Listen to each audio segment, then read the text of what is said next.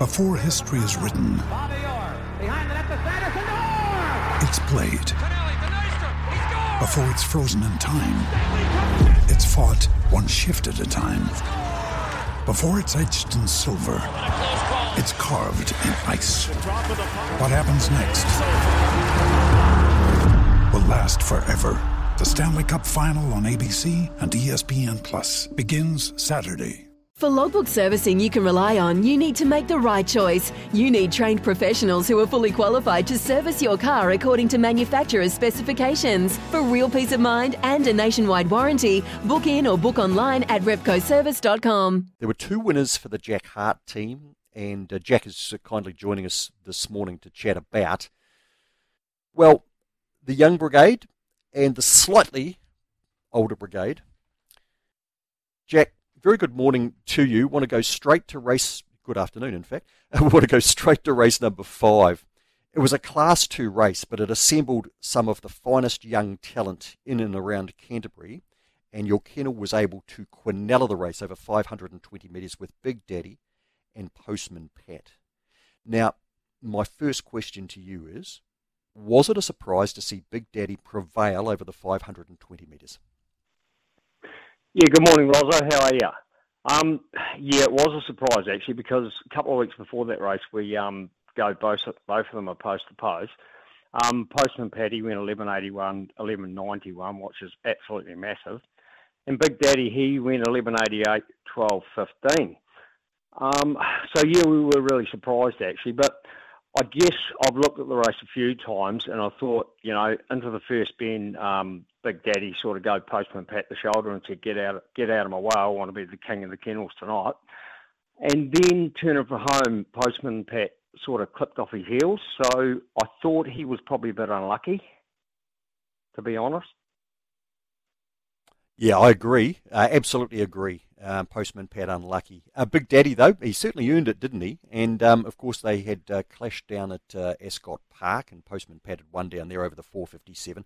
Big Daddy third, and Frank, who was a race rival again on Thursday night, had been between them on that occasion.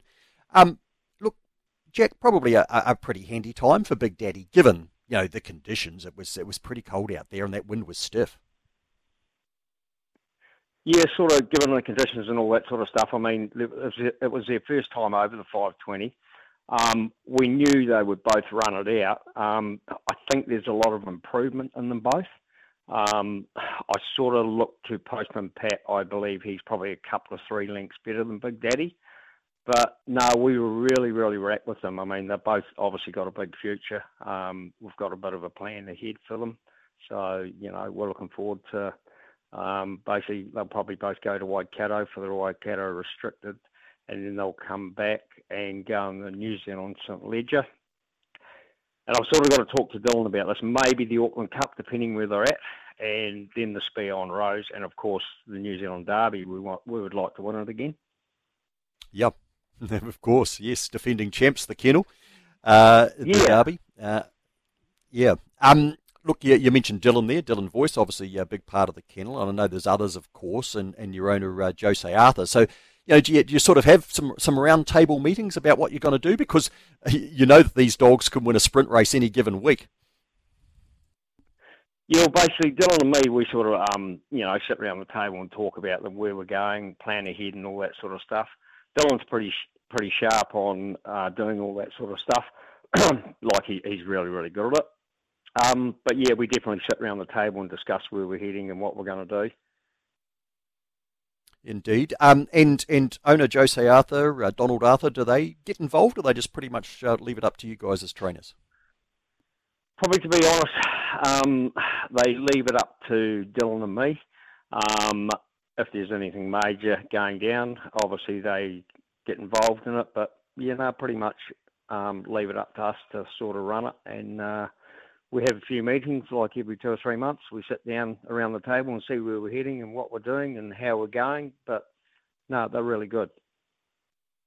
They've both got great names, these dogs, too, Jack, and I guess that's sort of part of the appeal as well. I mean, it helps that they're outstanding individuals themselves. Postman Pat is 5 from 7. Big Daddy is, 6 from 7 now.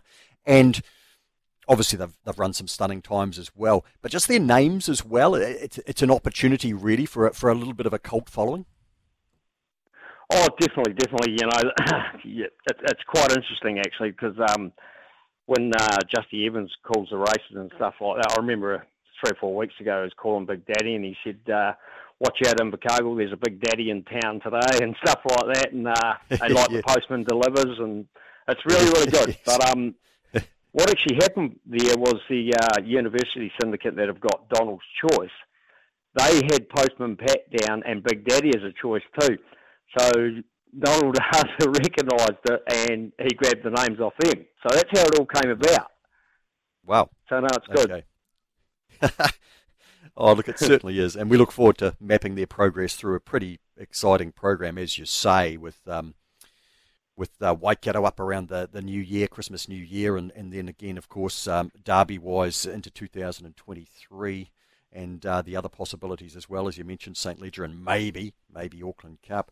Let's talk about Charlotte Lou. Now, she's going to turn 3 next month, and she won on the undercard, Jack. She ran 30.07, so she was only a fraction slower than Superstar winning the Cup. And I guess that must almost be a little bit bittersweet because you know that she could have made that Cup final and could have been competitive there. How did you sort of feel about her win on Thursday? Oh, we were absolutely wrapped with her win.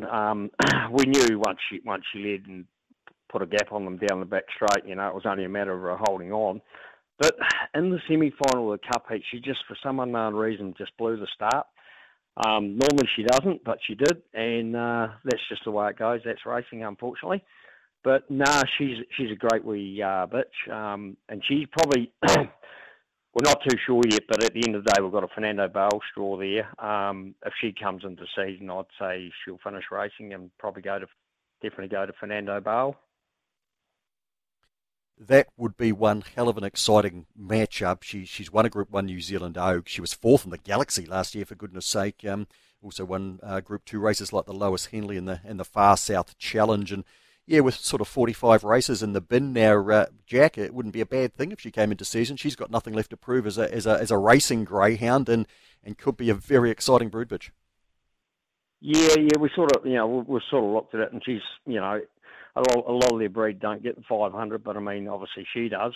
I mean, she only just gets it, but at the end of the day, we seem to think that she'll produce some middle distance dogs, and we go to the best sire possible. So that's where we're sort of heading. But it'll be something to look forward to, Rosso.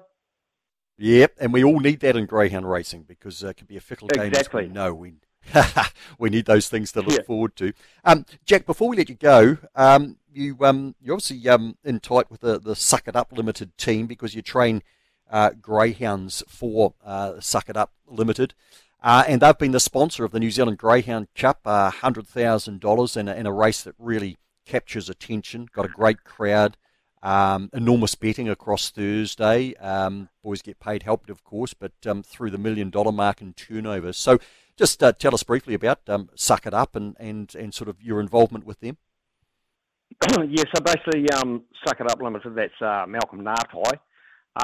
He was a New Zealand Speedway champ, by the way. He's riding to Speedway at Woodford Glen. He actually goes all around New Zealand. He's got about 6 cars, stock cars, and he's got a super saloon, big flash-looking thing. He puts a lot of money into it.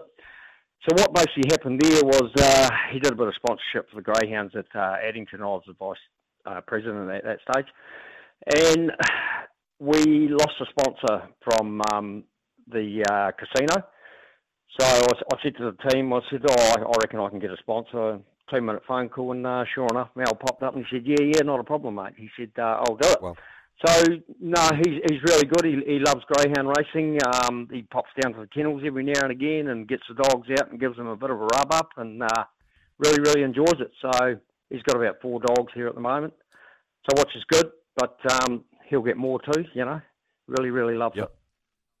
Excellent. Terrific. Thanks for that insight there, Jack. Really appreciate your time on the show this afternoon, and all the best in the weeks and months ahead, particularly with those exciting young greyhounds. Yeah, no, thanks very much for that, Rosso. Appreciate you giving us the opportunity, and all the best, mate. When making the double chicken deluxe at Macca's, we wanted to improve on the perfect combo of tender Aussie chicken with cheese, tomato and aioli. So we doubled it. Chicken and Macca's, together and loving it. Ba-da-ba-ba-ba. Available after 10:30 a.m. for a limited time only.